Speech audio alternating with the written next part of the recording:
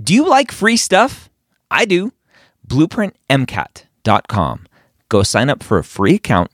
Get access to Blueprint MCAT's Diagnostic, Blueprint MCAT's Full-Length 1, Blueprint MCAT's amazing brand new spaced repetition platform with over 1,600 flashcards already made for you, as well as their amazing study planner tool. Schedule out the content so you know if you are on track to take the MCAT when you need to. Again, that's BlueprintMCAT.com for all of those free goodies. The MCAT Podcast, session number 261.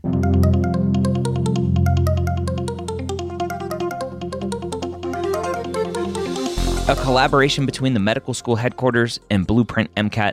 The MCAT Podcast is free MCAT prep to help you understand the MCAT, teach you how to break down questions, and give you the skills and confidence to get the score you want on your MCAT test day.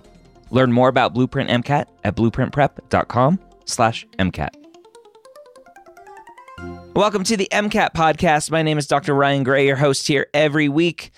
And as always, I'm joined by one of the marvelous members of the Blueprint Live Online team, talking to Alex and starting our breakdown of the Blueprint Diagnostic exam. The diagnostic exam you get for free by going to blueprintmcat.com, signing up for a free account, and getting that diagnostic exam. Last week, we covered everything about the diagnostic exam, why you should take it, why it's important, and not to avoid it. So many students avoid the diagnostic exam. And we are starting a few-month-long journey here on the MCAT Podcast, breaking down passage by passage, question by question, the diagnostic exam, so that when you review it, you can come back to this podcast or these episodes and learn why you got it right, why you got it wrong, and so much more. Today, we're jumping in to ChemPhys, Passage 1. Alex back for some more MCAT podcast, breaking down this week the start of a new kind of series, I guess we could say, breaking down Blueprint MCAT Diagnostic, the dreaded diagnostic. Last episode, we talked all about why students should take it, when they should take it, what they should think about it. But we're going to jump in to the diagnostic now. Any big tips for someone jumping into that diagnostic? They're going to take it this weekend. It's going to be their first time sitting down for several hours to take a test. Any big tips on how to handle that sort of kind of mental preparation for the test? Yeah, exactly. As we touched upon last week, right? It's like, it's like getting into a car for the first time and taking a driving test. You're going to see a lot of things that you either recognize from undergrad but don't really remember, or that you feel like, I've never seen this before, or, oh my goodness, how on earth am I supposed to answer this question? Just recognize that all of that is completely normal. Yeah. Right? I think it's a kind of a strange and kind of uncomfortable experience for people to be taking a test and to feel like they know very, very little on it. Yeah. That's how it's supposed to be, don't worry. Like, it would be strange and unusual if you did know everything on it. Okay. So typical full-length section-wise is about 59 questions, I believe, for the kind of normal sections. The half-length is, I think, 30, so about half of the number of questions. Is that about right? Yep, that's about right. And okay. Which means that if you do it and keep all of the normal break timings, it'll take you a little bit more than 3.5 hours. Okay. All right. So let's go ahead and jump in. If you're listening to this in podcast form, don't forget to go check out the YouTube channel at premed.tv, where we have a video of all of the questions, the passages, so you can follow along. You can try to answer the questions before we jump into them and have some fun with it. And don't forget, you get the diagnostic and full-length one for free by signing up for a free account at blueprintmcat.com. With that said, let's jump into the torture.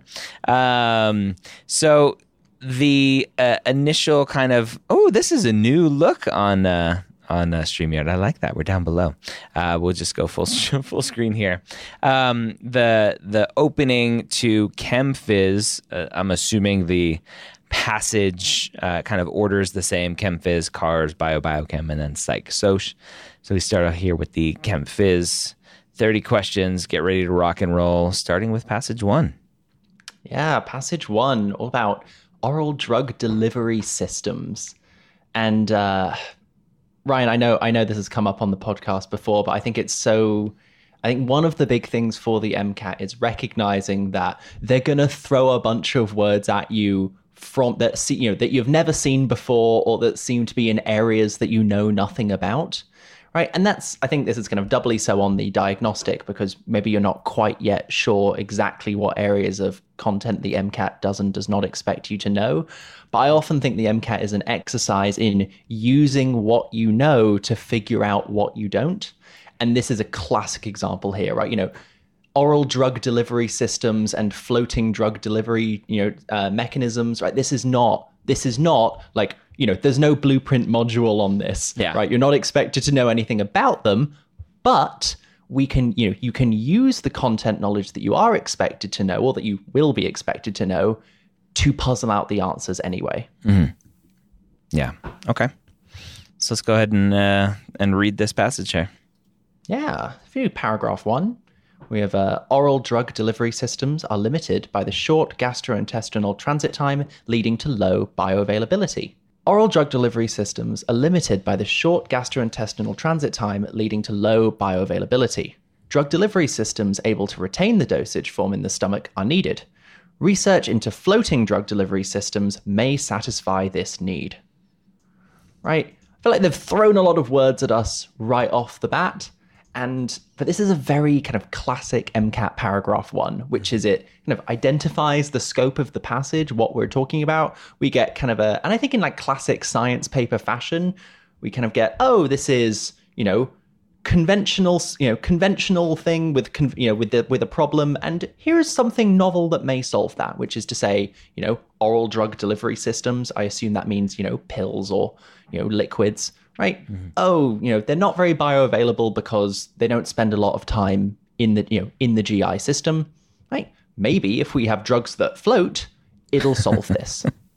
Yes, drugs that float, not drugs that sink. Whatever that means. All right. And it's like, again, are you expected to know anything about floating drugs when you walk into the MCAT? No, but you are expected to know about, drug absorption in general, and about buoyancy. So immediately, if I were reading this from the perspective of an MCAT expert, I would say, this is in the physics section. Like, we're almost certainly going to get something about buoyancy or about density here. Yeah. All I think about are the TV shows and movies that show people flushing drugs down the toilet when the cops show up. I'm trying to picture, are those floating before they flush? Are they not floating? I don't remember. They won't go down. All right, let's rock and roll. Would you highlight anything in this first paragraph? Yep, I would highlight oral drug delivery systems are limited by.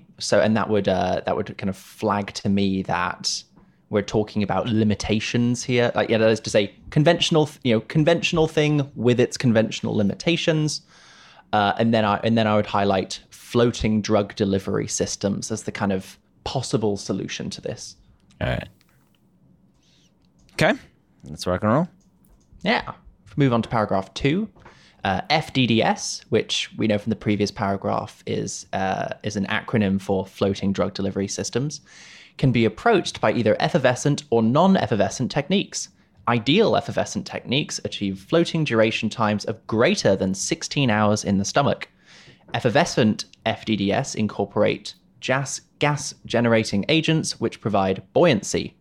Newer research focuses on non-effervescent systems, where the swelling of polymers joined to the drug entraps air within the polymeric matrix, providing buoyancy to the dosage form. Ooh, a lot of syllables in that one. Yeah. Okay. So how would you break down this one? I would categorize this in my mind immediately as like, okay, so in the previous paragraph, we had floating drug delivery systems. And in this one, we kind of get like 2 subtypes. Mm-hmm. And this is really classic for the MCAT, where they'll give you like, here's this thing. Oh, look, it's divided into 2 subtypes. I would highlight effervescent and non-effervescent. Okay. aside from that, I wouldn't highlight anything else because I would know that if we wanted any details on effervescent and non-effervescent techniques, well, then we'd know where to look to find that. I do just like to take a point to comment. It is amazing that you can achieve greater than 16 hours in the stomach. If I'm remembering correctly, like average gastric emptying time is like 2 hours. Yeah, yeah, it's crazy. Like all I can picture are like little like claws going out and like holding on. Like, I don't want to go. Stop the peristalsis. No, don't send me to the intestine. the duodenum. How about the don't odenum? Oh man! All right, enough. Have you met the pancreas? He's a real jerk. All right, so let's keep rocking. Yeah, moving on to the third paragraph, we have like immediately, right, first 4 words of this third paragraph, and like these, like in any science passage, right, on any section, right, it like lights up in my mind. A study was performed. Like that's kind of classic science writing. It's in the passive voice. You know, who performed the study? Who knows? Maybe it performed itself. A study was performed on the anti-diabetic sulfonylurea glipizide. The drug and one of 3 polymers were mixed in a mortar according to the ratios described in Table 1. A drop of water was added, and the mixture was kneaded until a homogeneous paste was obtained. It was then placed in an oven at 50 degrees Celsius for 30 minutes to remove water. The compound was then compressed into tablets, which served as the basis for drug release and buoyancy measurements. Right. And this is really crucial, right? Because I think this paragraph fills out like what is either our first or maybe is one of several paragraphs, which we'll find in almost every experimental science passage, right? Where the researchers are actually doing and studying something. And this is a classic method section, right? They are trying to answer a question, which is to say, are floating drug delivery systems useful, or could they be useful? And we get the methods here. Presumably this is how they're going about answering that research question. I would note as well in this, just kind of mentally, which is to say, we got those 2 types of floating drug delivery systems in the previous paragraph, effervescent and non-effervescent. And I would note here that, interesting, they're clearly researching the non-effervescent type, because we are told in the previous paragraph that non-effervescent systems use polymers, and in this paragraph it's that we're mixing the drug with a polymer. Yeah. Okay. Anything from the chart, this table here to break down, to think about? How do you break down these tables? Yeah, this is, in general in science, I don't like to look at tables a whole lot until I get a question. I often feel like a real unifying experience among people studying for the MCAT is, they feel like, you pore over a table for what feels like 5 minutes, and then none of the questions ask anything about it. Yeah. And then you're like, why did I look at that? These were all pseudo-discrete questions that had nothing to do with the passage. Yeah. But, I do think that's relevant to being a doctor in the sense that, patients might tell you lots of information, not all of which is relevant. That happens. So I would look at Table 1 and I would note that we get the drug, glipizide. We get a bunch of different polymers. I would note that it says density. And again, like I said earlier, and that, the word density would light up in my mind because I'd be like, well, we're talking about floating here. And I know that density is one of the key properties that determines buoyancy in any given liquid. For any solid object floating in any given liquid. And I would note here that we apparently did several trials, but I wouldn't dig into it any more than that before we got any questions. Okay. Right. All right. In terms of what I would highlight from paragraph 3, I would highlight a study was performed and the drug and one of 3 polymers were mixed. Because again, the rest is specifics. And there are no points for memorizing these kinds of data on the MCAT, right? It'll always be right there, like just like it is on your screen. It'll always be right there on the left-hand side to reference. Yeah. Okay.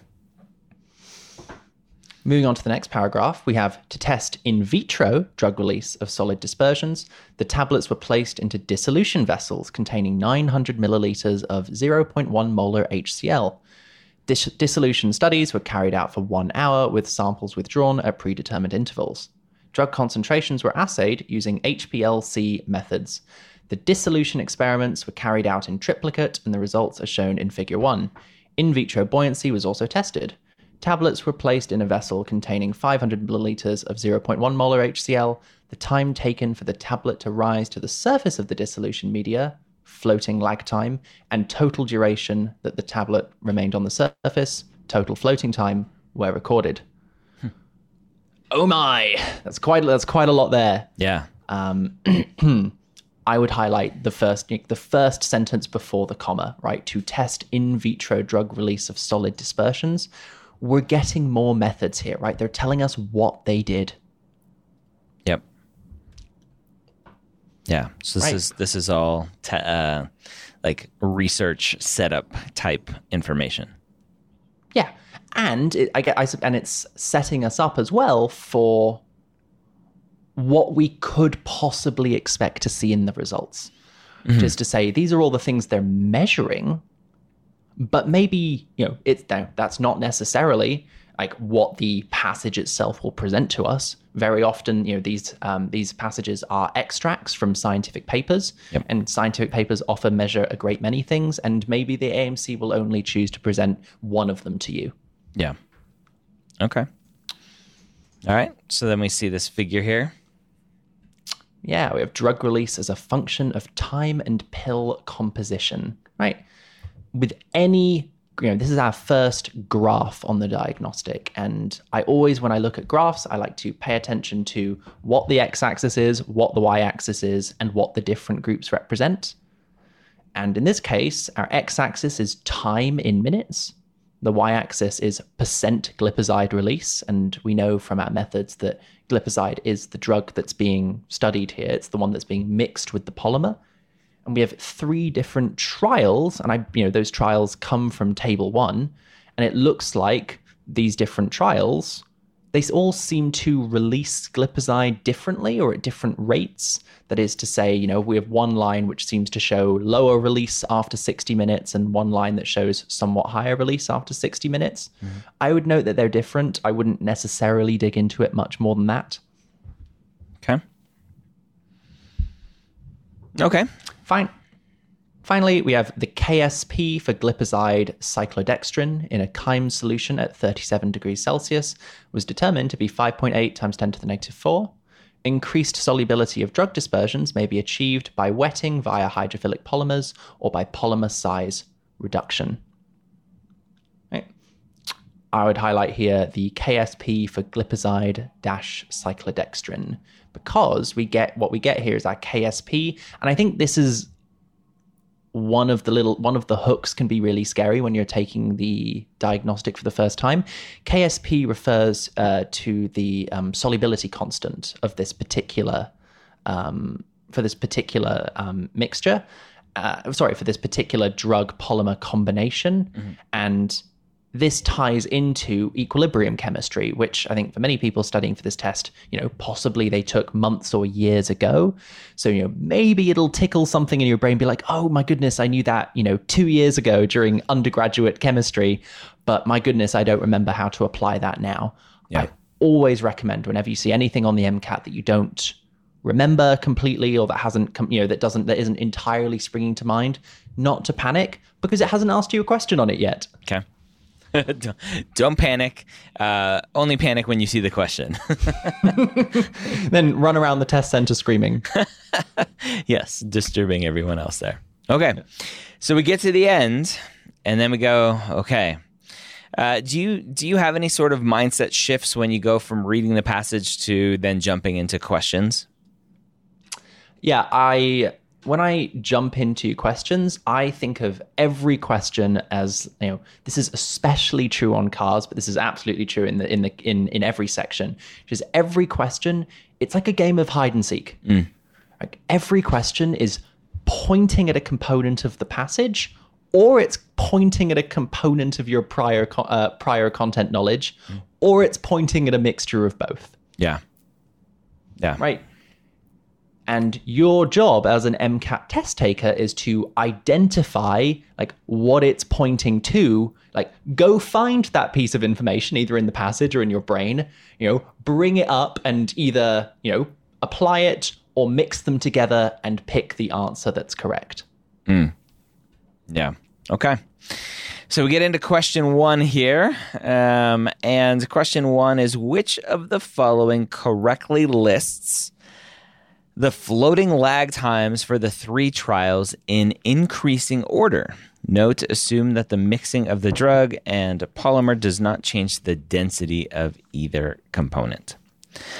So rephrasing this question, they want increasing order of the floating lag times. And we had a description. We didn't highlight it here. I don't think in terms of floating lag time was up. Where was it? It's in paragraph 4. Right here. The time taken for the tablet to rise to the surface of the dissolution media and total duration, blah, blah, blah. So the time that it took for that tablet to rise to the surface is the dissolution, is the floating lag time. So we have this glipizide release figure 1 here, and then we go, okay, I don't see anything about floating to the surface in terms of y-axis or x-axis. So now I'm mad, because if they said which one is the increasing order of glipizide release, I'm like, oh great, that's easy. Let me just kind of reference this figure, and I'll be good to go. So now, as you mentioned earlier, right, in terms of the MCAT and it's kind of this critical thinking type game that you have to play with it, is, in my mind, this question is asking me to go, okay, how would floating lag time look in this figure based on glipizide release and time? Am I thinking about that right?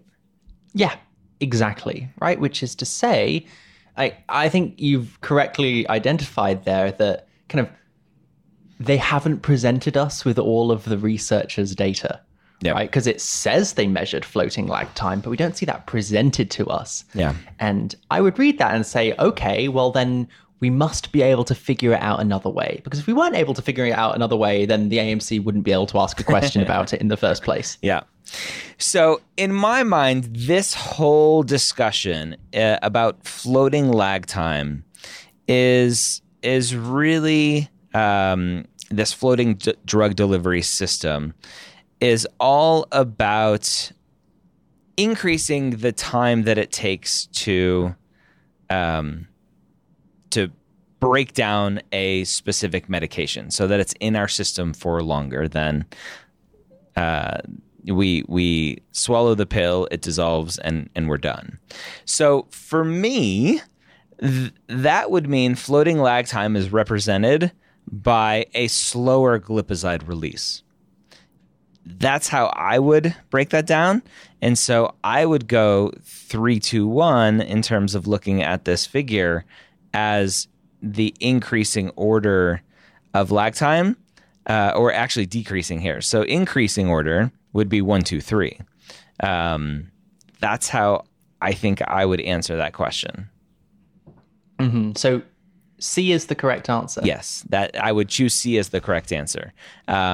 Trial 3 is less than trial 2 is less than trial 1 in terms of lag times.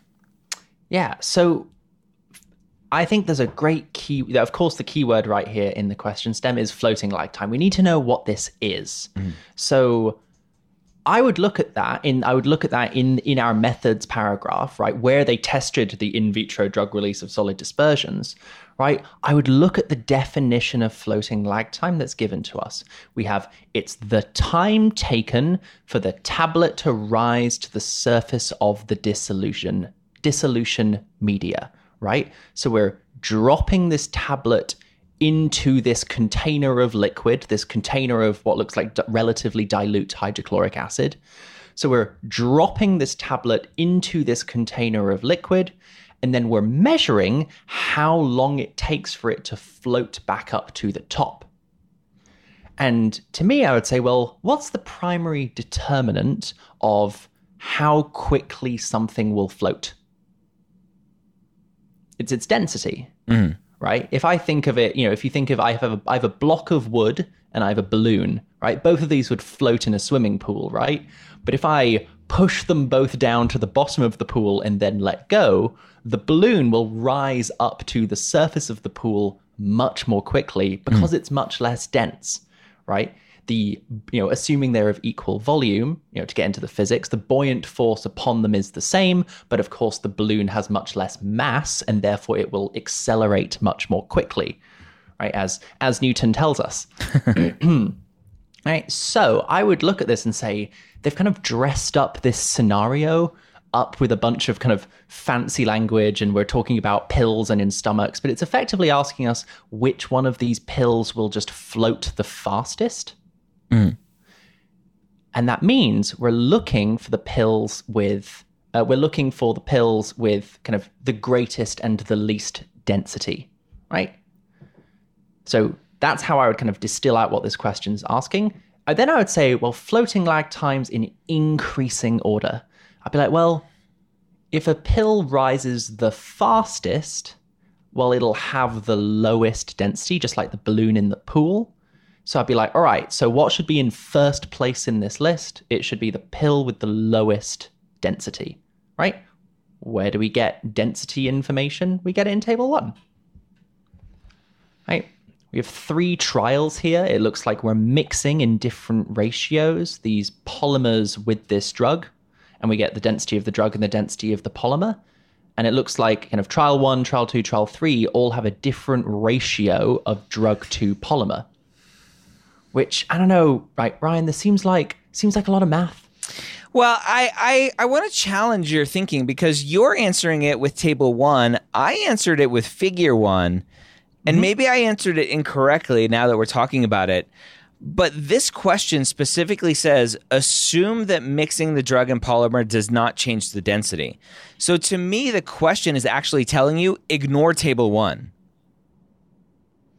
Oh, I think that's a great point, right? Because, assuming it doesn't change the density, why does it matter? This is actually crucial to answer this question, right? Because if you assume that the mixing of the drug and the polymer does change the density of either component, well, then we can no longer do math to figure out what the average density of the pill is given its components.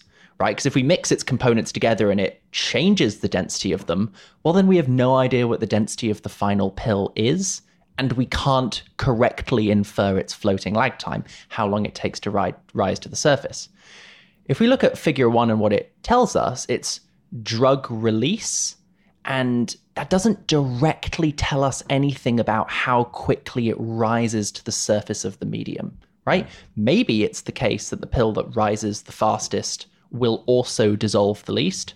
But remember, possibly these pills are staying in the stomach for 15, 16 hours, right? They're floating for that much time.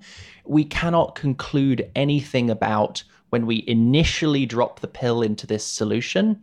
We can't conclude anything about how quickly they'll bob up to the top immediately from how quickly their drug is released over an hour. Yeah, see, that's very interesting because I got the right answer by making that assumption. Yeah. and I would think of it as like, if you have anything floating in a thing of liquid, right? How long does it take to float up to the top? Probably on the order of seconds. But figure 1 is over an hour. Yeah. Yeah, very interesting. Okay, so I read question 1, and I see where I made the mistake with that note. Assume that mixing of the drug and polymer does not change the density of either component. I was ignoring that last part of either component, which basically said it's okay to look at table 1 and look at the densities of each individual component. and assume that this is just a density question and go, okay, polymer 188 is the lowest, and then the cyclodextrin is the second, and the other one is the third, and that's the order 3, 2, 1. And so I understand that. The way that I answered it was making that assumption that we want things to float, right, faster, which will get it out of, at least from a surface area perspective, again, making lots of assumptions, it gets it out of this hydrochloric acid that we have in our stomach, and that's going to delay the release of glipizide, which is how I was interpreting figure 1 to answer this question. Yeah. And I think that's so tempting to do on MCAT questions in general, because what the AMC, I mean, what Blueprint, but what the has done here, but what the AMC will also do is, I think of it as they wrap these physics concepts in so much biology and so much experimental design that it can be difficult to kind of see the physics question at its core.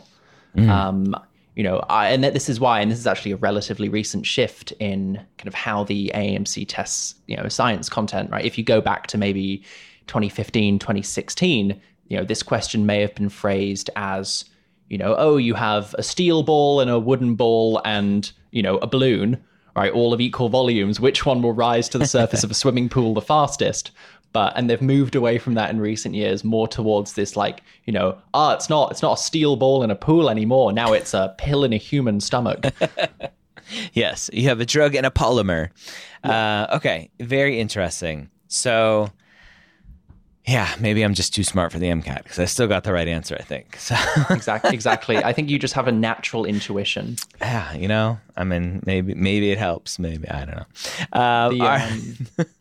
So looking at the densities of these pills, we could take a weighted average of this table. Of course, this is a drug to polymer ratio. So, if we look here at, say, trial 2, we know that this pill is 1 part glipizide and 4 parts beta cyclodextrin. So we could do a weighted average to figure out its density. It would be like by taking, it's 1 part glipizide, which is 0.2 grams per milliliter, and 4 parts beta cyclodextrin, which is 0.3 grams per milliliter. So I'd be like, so its density will be between those two, but probably closer to beta cyclodextrin because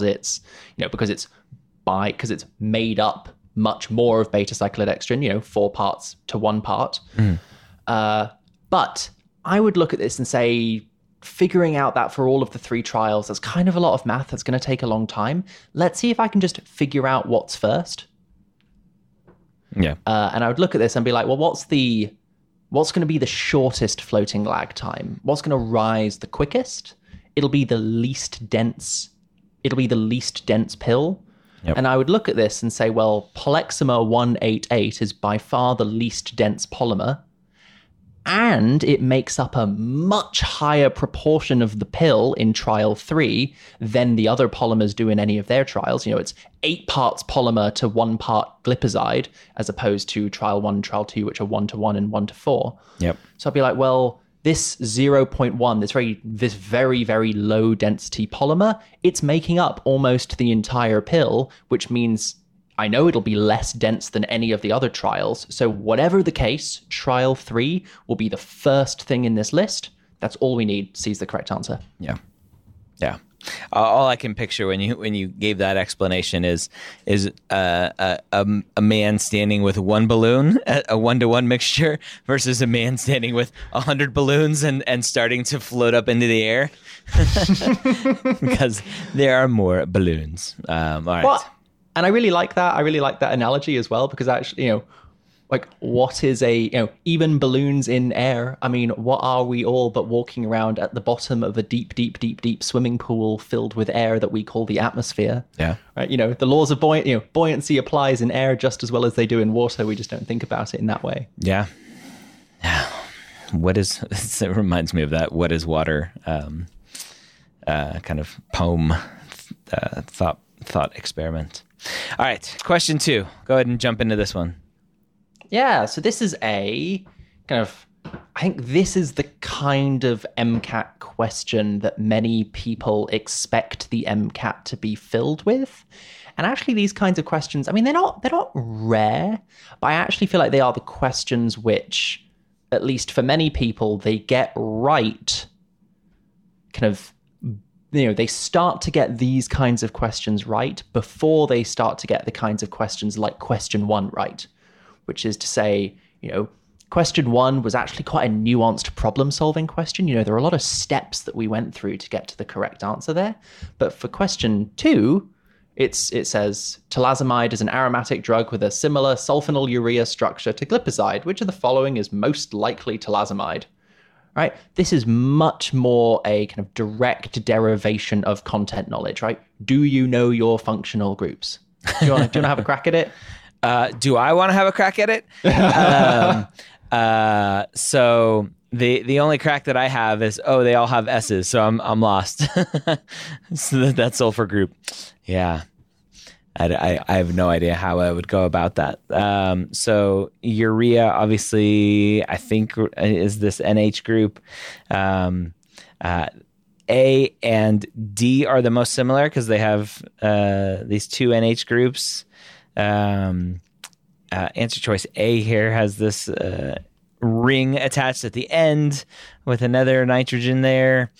And then B and C are more similar with just the one NH. So I wouldn't know. If I were a betting man, I would go with I would just go answer choice D and move on. But I don't know why I would choose that. And that's great strategy, right? And that's perfect, because if you're in a situation, even on test day, where you look at this and you say, I don't remember what sulfonylurea means, right? I don't remember the functional groups involved and I can't dredge them out of my memory. The correct answer is to guess and not let this second take another second of your time. Yeah. Right.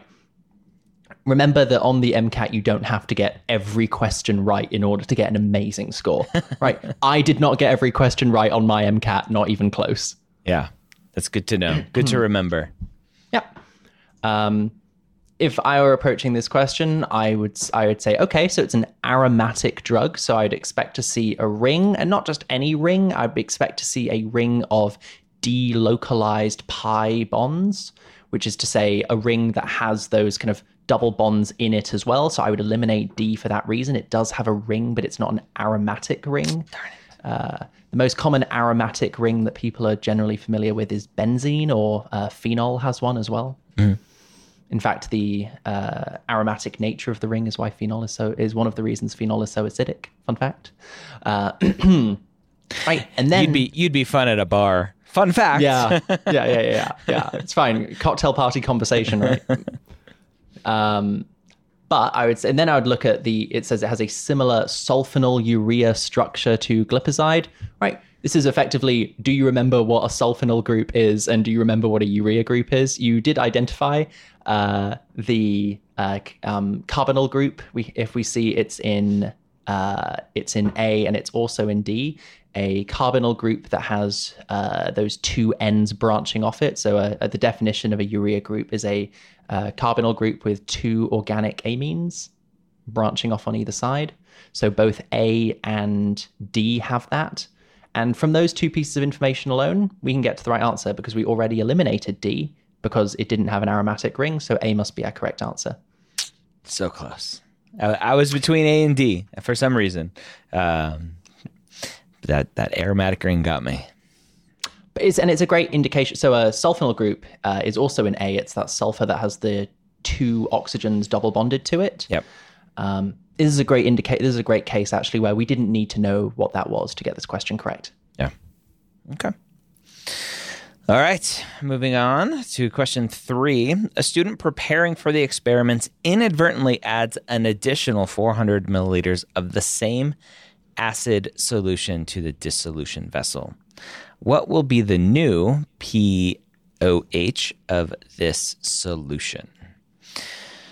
Oh, I love experiment questions. So we had, let's see where some of this information is. So for someone looking at this going, okay, if you have 400 mLs of the same acid solution, we started off here with 900 mLs. And then we added 400. The question is, does that change the pOH of the solution? I don't know. So I'm looking for pOH anywhere in anywhere in the passage. There's no pH, no pOH discussion. All we know is that it's hydrochloric acid, which I know is super, super acidic. And so I'm just going to guess that it's just going to be super acidic. I'm just going to choose A and move on. And I don't know if that's reading that right or not.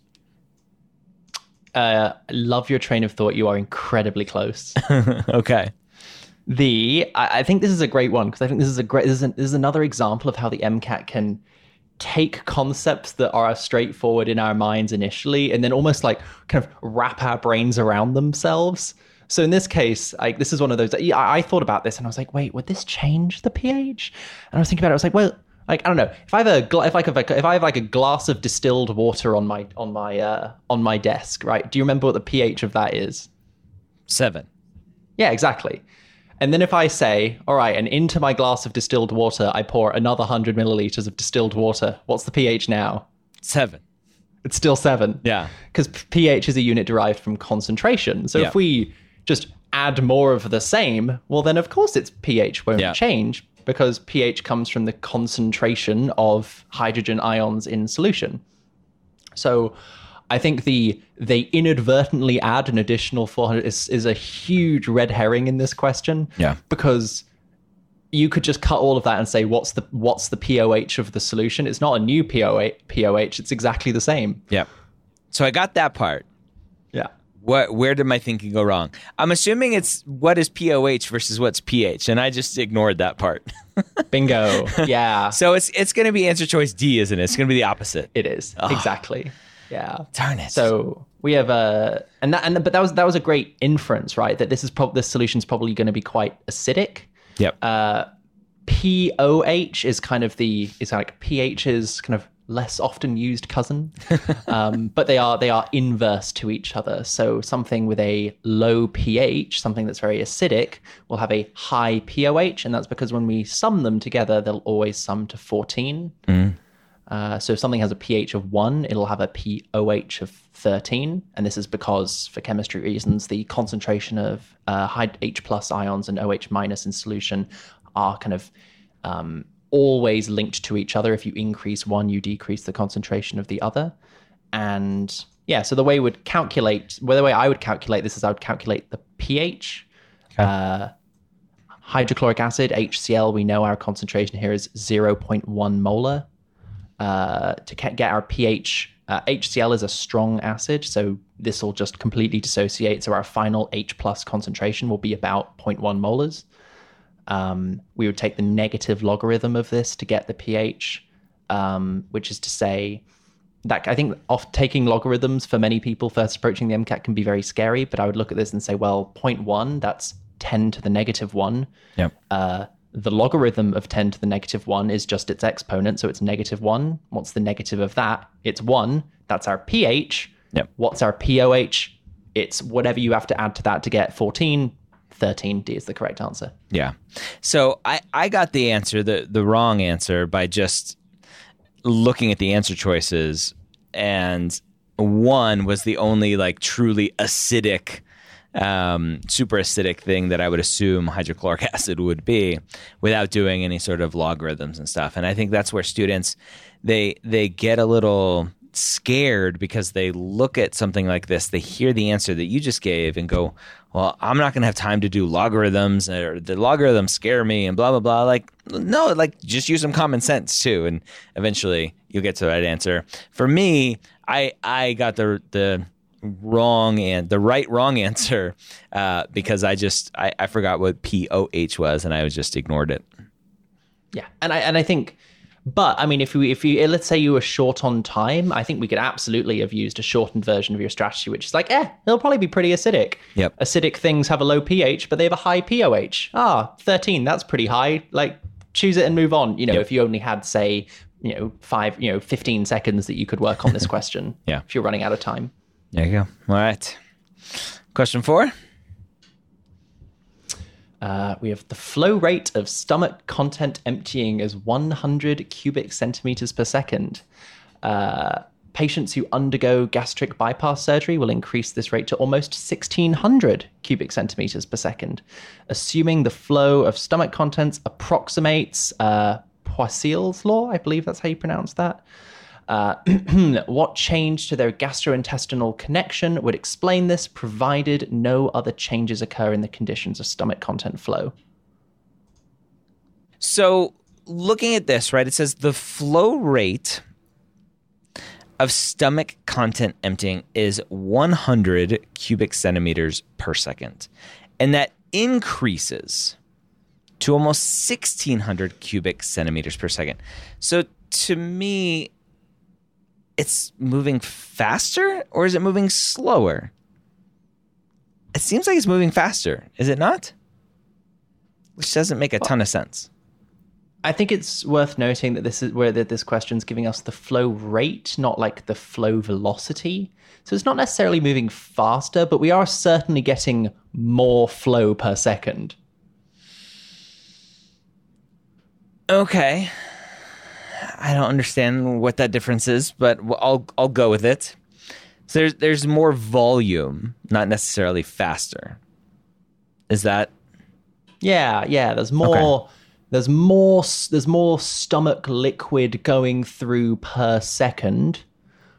That's not necessarily the same thing as the stomach liquid is moving faster in like meters per second. And I like to think of this as like, if I'm squirting liquid out of a syringe, for example, if it's a very small needle, well, then the velocity of that fluid might be quite high. It might spray a really long distance, right? That in meters per second, it might be going really fast. But that's not necessarily the same thing as spraying lots of liquid per second. It might still take a long time to like fill up a cup. Yeah. Okay. So I see 1,600 and 4 times longer, 4 times larger seems like an easy kind of way to get to 1,600. So I'm going to get rid of A and C just because of that without knowing any laws of anything. And I'm just going to go, I think it's B or D. And I'm just going to pick D because I don't know why. But knowing gastric bypass surgeries, that's not what happens. So I think it's B, but I want to pick D. That was perfect guessing strategy and exactly what I would advise a student to do in your situation, which is to say, if you don't remember what Poiseuille's law is, then D would be my guess as well as the most reasonable choice here. Yeah. Right. I would say I would eliminate A and C because I'd be like, well, 2 times longer. I think it's worth noting for these questions, we need to think about the relationship, the change involved. And you got it. We go from 100 cubic centimeters per second to 1,600, right? So if we're doing something to the length of the connection, or if we're doing something to the radius of the connection, well, if we were to increase it by 4 times, and it went up by 16 times, well, then we know that this relationship is a square relationship because 16 is the square of 4. If it's 2 times larger, so 2 to the 4 is 16. And honestly, in physics, it's very, very, very rare for equations on the MCAT to have exponent terms, like to have anything to the 4th power. Right? Yeah. That said, Poiseuille's law is one of them. So we have Poiseuille's law here, which says that flow is equal to the difference in pressure, right? The pressure differential across the pipe, multiplied by pi, multiplied by the radius of the pipe to the 4th power, and that's where that 4th power comes in.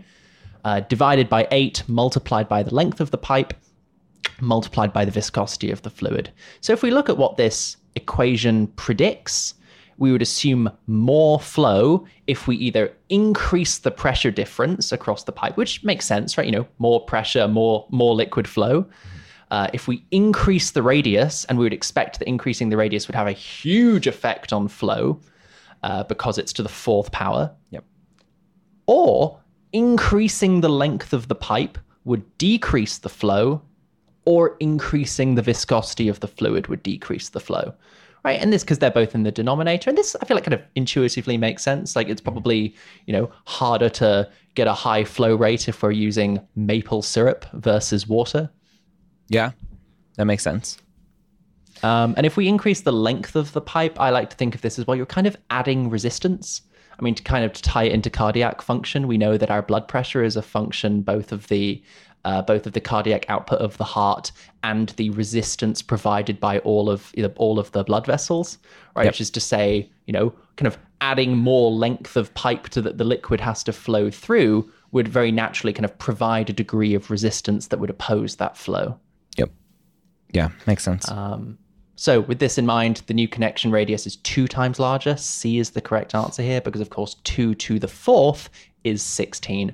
But if I didn't remember that, I would pick D because those kinds of relationships are extremely rare on the MCAT. Yeah. All right. So...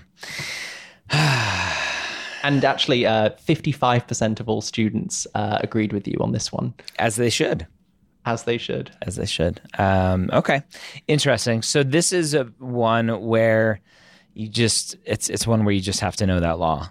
You just have to know it. Yeah. And questions like this on the MCAT, I mean, they're not super rare, but this is not an enormously commonly tested piece of content. And questions like this, where you just have to know the equation or you're completely out of luck, are many questions are not like this. Yeah. And again, if you saw this question and you didn't remember what the equation was, I would strategically guess like you did and move on as quickly as possible. Okay. All right. Last question here for this passage, question 5. When in vivo studies were performed on the 3 drug polymer combinations, it was found patients in the Polexamer 188 group experienced the most stomach pains after administration. Given the results of the study, this is most likely due to A, elevated drug concentration causing inflammation of the gastric mucosa, B, tablet fragments causing inflammation of the gastric mucosa, C, glipizide Polexamer 188 matrices being the smallest of the 3 tested, or D, increased pH of the stomach contents. So I'm going to immediately get rid of D because I don't understand why that would change it all based on the drug. Completely agree. So hopefully I have increased my chances here. Elevated drug concentration causing inflammation of the gastric mucosa. I don't know if that is a good answer either because the drug is the same. The concentration of the drug is the same. It's the polymer that's going to be different. So I'm going to get rid of A for that reason. Potentially. B, tablet fragments causing inflammation. Like I don't remember where they talked about fragments of stuff, and I can't assume that like, ooh, it's gonna break and whatever. So I don't like B for that reason. I don't like C just because I don't know what matrices are and anything else, and what does that matter? But it's the one that I'm left with, so I don't know. it's like I don't know where I went wrong, or I just went right. I don't know.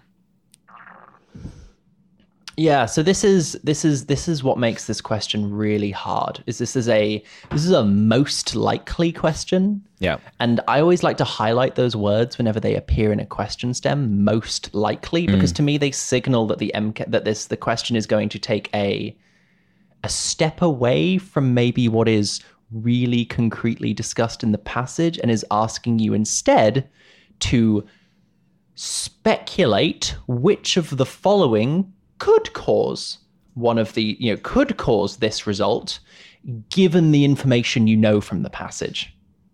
So these are prime questions to solve with elimination, because the correct answer will probably not be directly supported, but hypothetically, if it were true, could lead to the situation that we're given in the STEM. Mm-hmm. So I like to think of these most likely questions as almost like the MCAT giving you an excuse to speculate. And the wrong answers will be wrong because if they were true, they would either not lead to the results that the question STEM gives you, or they conflict with the passage information somehow. Okay. So I got rid of D first. I would completely agree. I think your reasoning for getting rid of D was great. We have absolutely no reason to assume that these tablets have any effect on stomach pH. And even if they did, we have no reason to suspect that they would affect pH differently. Okay. Apparently, it's only Polexima 188 that experienced the most stomach pains. Yep. Looking at the breakdown of students answering this question as well, it's a basically 25, 25, 25, 25 split, which to me says not that 25% of the people taking this question knew the right answer, but that probably almost nobody did, because this is the statistically expected random distribution. Okay. So my next one was getting rid of A, where I looked at that and I said elevated drug concentration, but looking at these, the drug is the same concentration in both. Am I wrong there? So elevated drug concentration causing inflammation of the gastric mucosa. So the amount of drug in each, the amount of drug may be the same, but I think what's worth noting here is actually if we look at Polexima 188, it actually had the least glipizide release.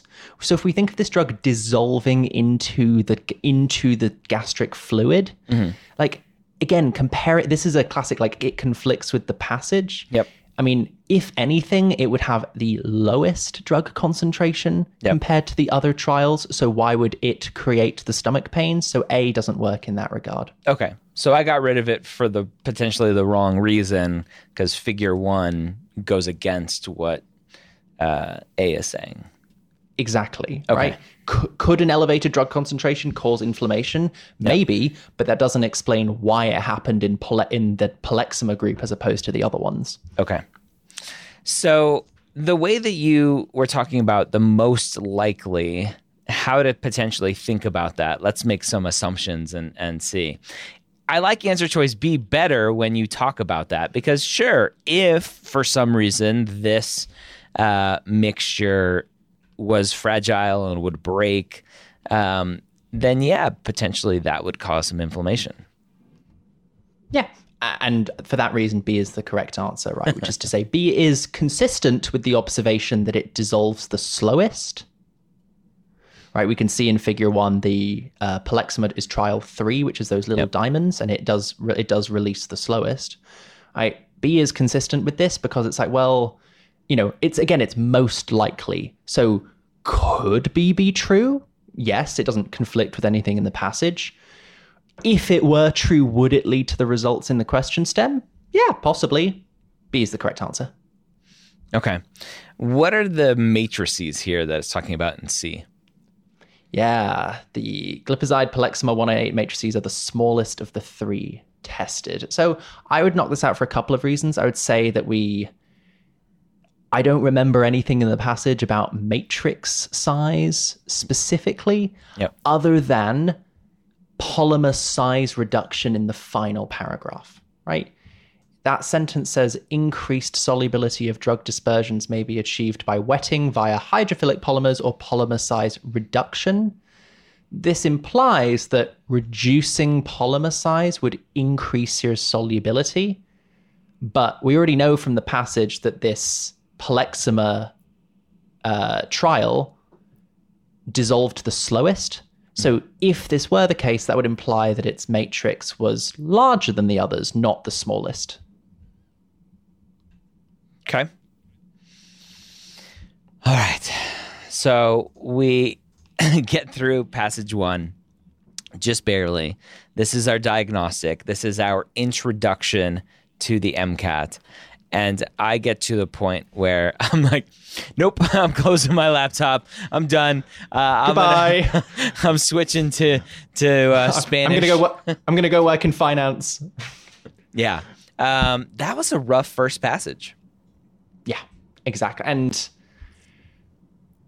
I promise, if you're in the situation where, if you're listening to this podcast episode, having just taken the diagnostic, as I imagine a great many people are, right, it can feel really, really discouraging. But, like we said in the previous episode, right, this passage is a driving test, the first time you've ever gotten into a car, right? As I hope has come across, there are lots of when I see a question like this, I immediately think this, right? There are lots of patterns of thought and strategies that you can internalize over time that will make breaking down these questions into what they're actually asking much more straightforward.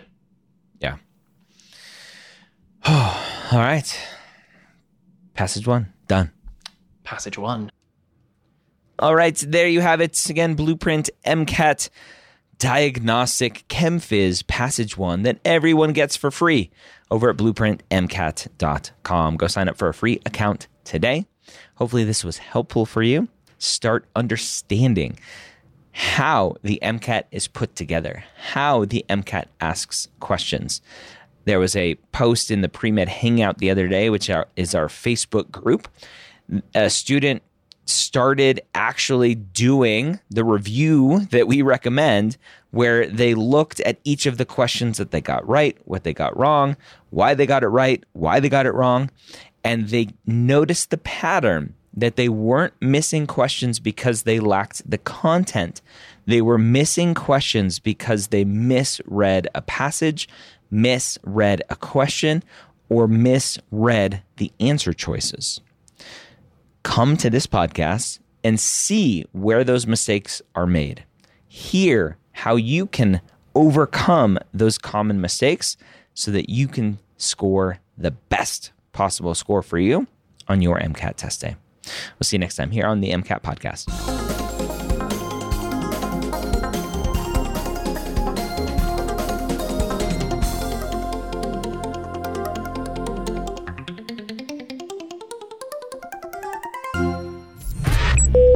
This is MedEd Media.